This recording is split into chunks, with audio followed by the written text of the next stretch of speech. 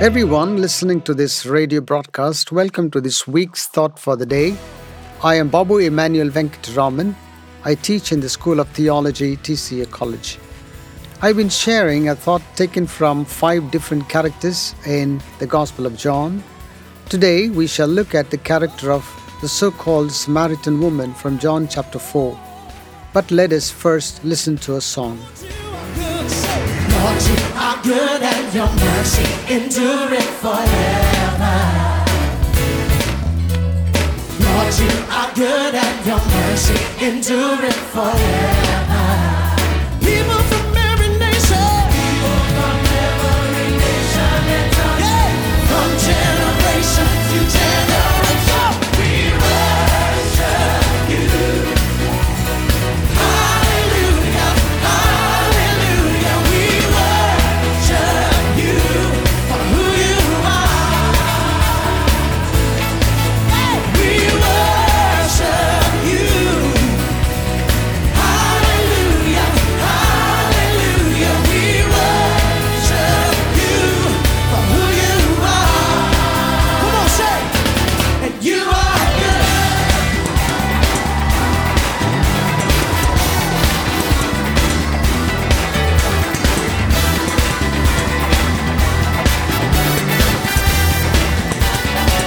Lord, you are good, say. Lord, you are good and your mercy endureth forever. Come on, don't stand around. Get involved in this. Say, Lord, you are good and your mercy endureth forever. Yes, Lord, yes, Lord. People from every nation, generation. We worship you. Hallelujah, hallelujah, we worship you for who you are. We worship you. Hallelujah, hallelujah, we worship you for who you are. Come on, shout it. And you are good.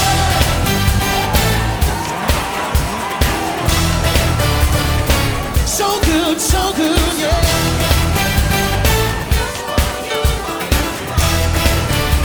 Put your hands up, say, you are good all the time, and all the time. You are good, yeah. You are good all the time, all the time. You are good. Say it again. You are good all the time, all the time. You are good. Yeah, you are good, yeah. All the time. Woo! All the time. If he's been good to you, lift up a shout and praise.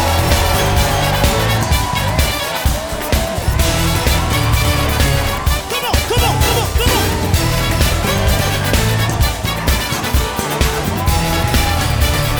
Lord, you are good, say. Lord, you are good and your mercy endureth forever. Lord, you are good, yeah. Lord, you are good and your mercy endureth forever. Lift those hands high. Come on, bless him now. Say, Lord, you are good You and are your mercy endureth forever. I'm looking at a generation who knows how good he is. Lord, you are good and your mercy endureth forever. People from every nation, People from every nation and tongue, from generation to generation, we worship you. Hallelujah, hallelujah, hallelujah. we worship you for who you are. Oh yeah, oh yeah, oh yeah, we worship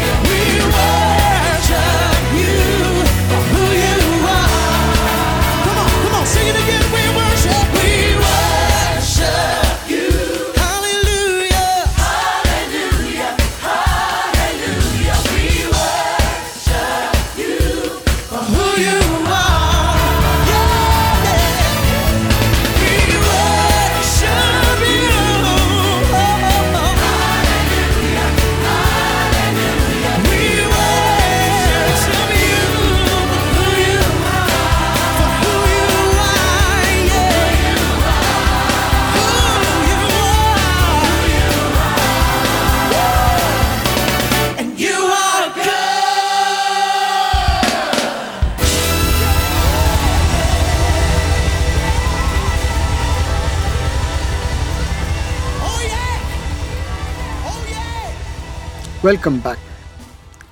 Yesterday, we looked at Nicodemus, a teacher, a rabbi, a Pharisee, and an influential man, whereas the person we study today is a woman, nameless, faceless, totally anonymous. We don't know her social status. From the fact that she comes to draw water from the public well, we may deduce that she is an ordinary woman. On top of that, she is a Samaritan. She belongs to a community Jews of Jesus' time would not accept. In the story, Jesus starts the conversation with a simple request: will you give me a drink?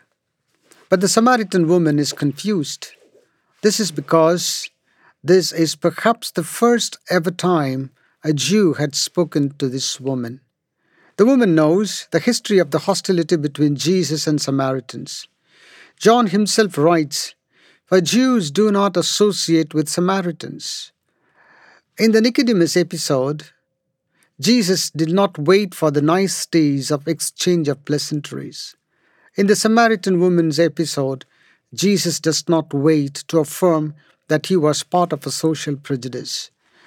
Taking the analogy of water from the literal level to the metaphorical level, Jesus says to her that he will offer her living water, meaning eternal or abundant life. Based entirely on brief references to various matters, both general and personal, the Samaritan woman moves quite steadily from one understanding to a higher one of Jesus. First, she calls Jesus, "You are a Jew." And when Jesus speaks to her about water of life, meaning eternal life, she calls him Sir, a respectful way of addressing a stranger. When Jesus asks her about her husband, the Samaritan woman tells him, "I can see that you are a prophet." And when Jesus tells her, "A time is coming and has come when the true worshippers will worship the Father in the Spirit and in truth," she tells him, "I know that Messiah is coming. When he comes, he will explain everything to us." With this newfound truth, she runs back to the town and tells the people, "Come, see, a man who told me everything I ever did. Could this be the Messiah?" They came out of the town and made their way toward him.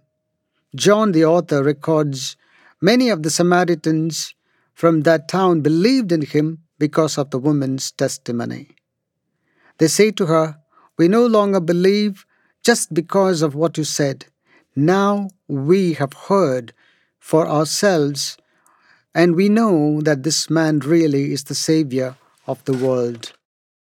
Long ago, there lived a great thinker and a sage in India. His name was Narendranath. One of his contemporaries was a Hindu saint by the name of Ramakrishna. Once Narendranath asked him, "Sir, have you seen God?" And the saint responded, "Yes, I have seen God. I can show him to you." I would like to take a clue from this story. The Samaritan woman saw a stranger. We do not know how, but she knew he was a Jew, but did not know his name. After a brief conversation, she goes back to her town and tells the townspeople, "I have seen the Messiah. Come and see him for yourselves." I would like to consider her as the world's first woman evangelist. The townspeople came, saw him, and made a great confession that he, that is Jesus, is the Savior of the world.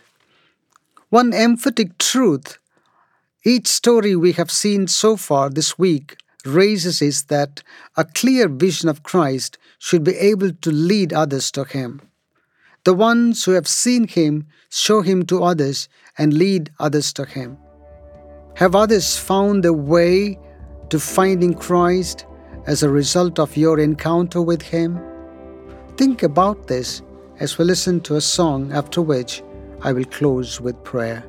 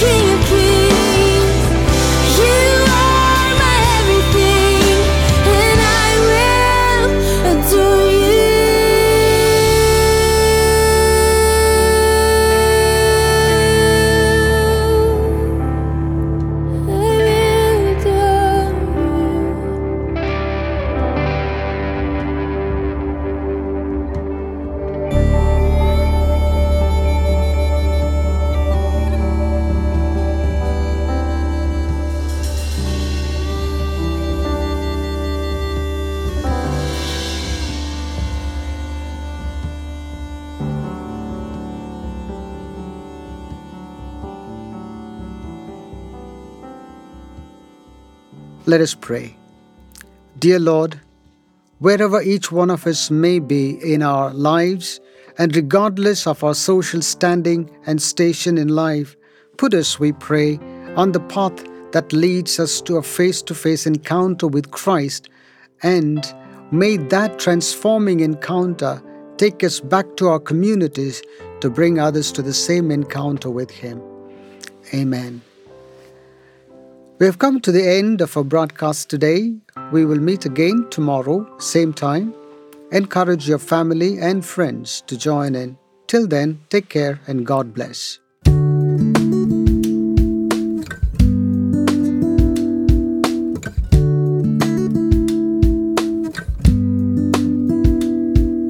Come all ye weary and ye broken, come to the table of the Lord. Come sing the song of the forgiven. Come lay your burden on the word. Come and find peace. Everyone needs a little rest. Everyone needs a little joy and a song to sing in the darkest night. And life, even when it gets you down, hope will turn it all around. But love is the greatest of these. Everyone needs a little.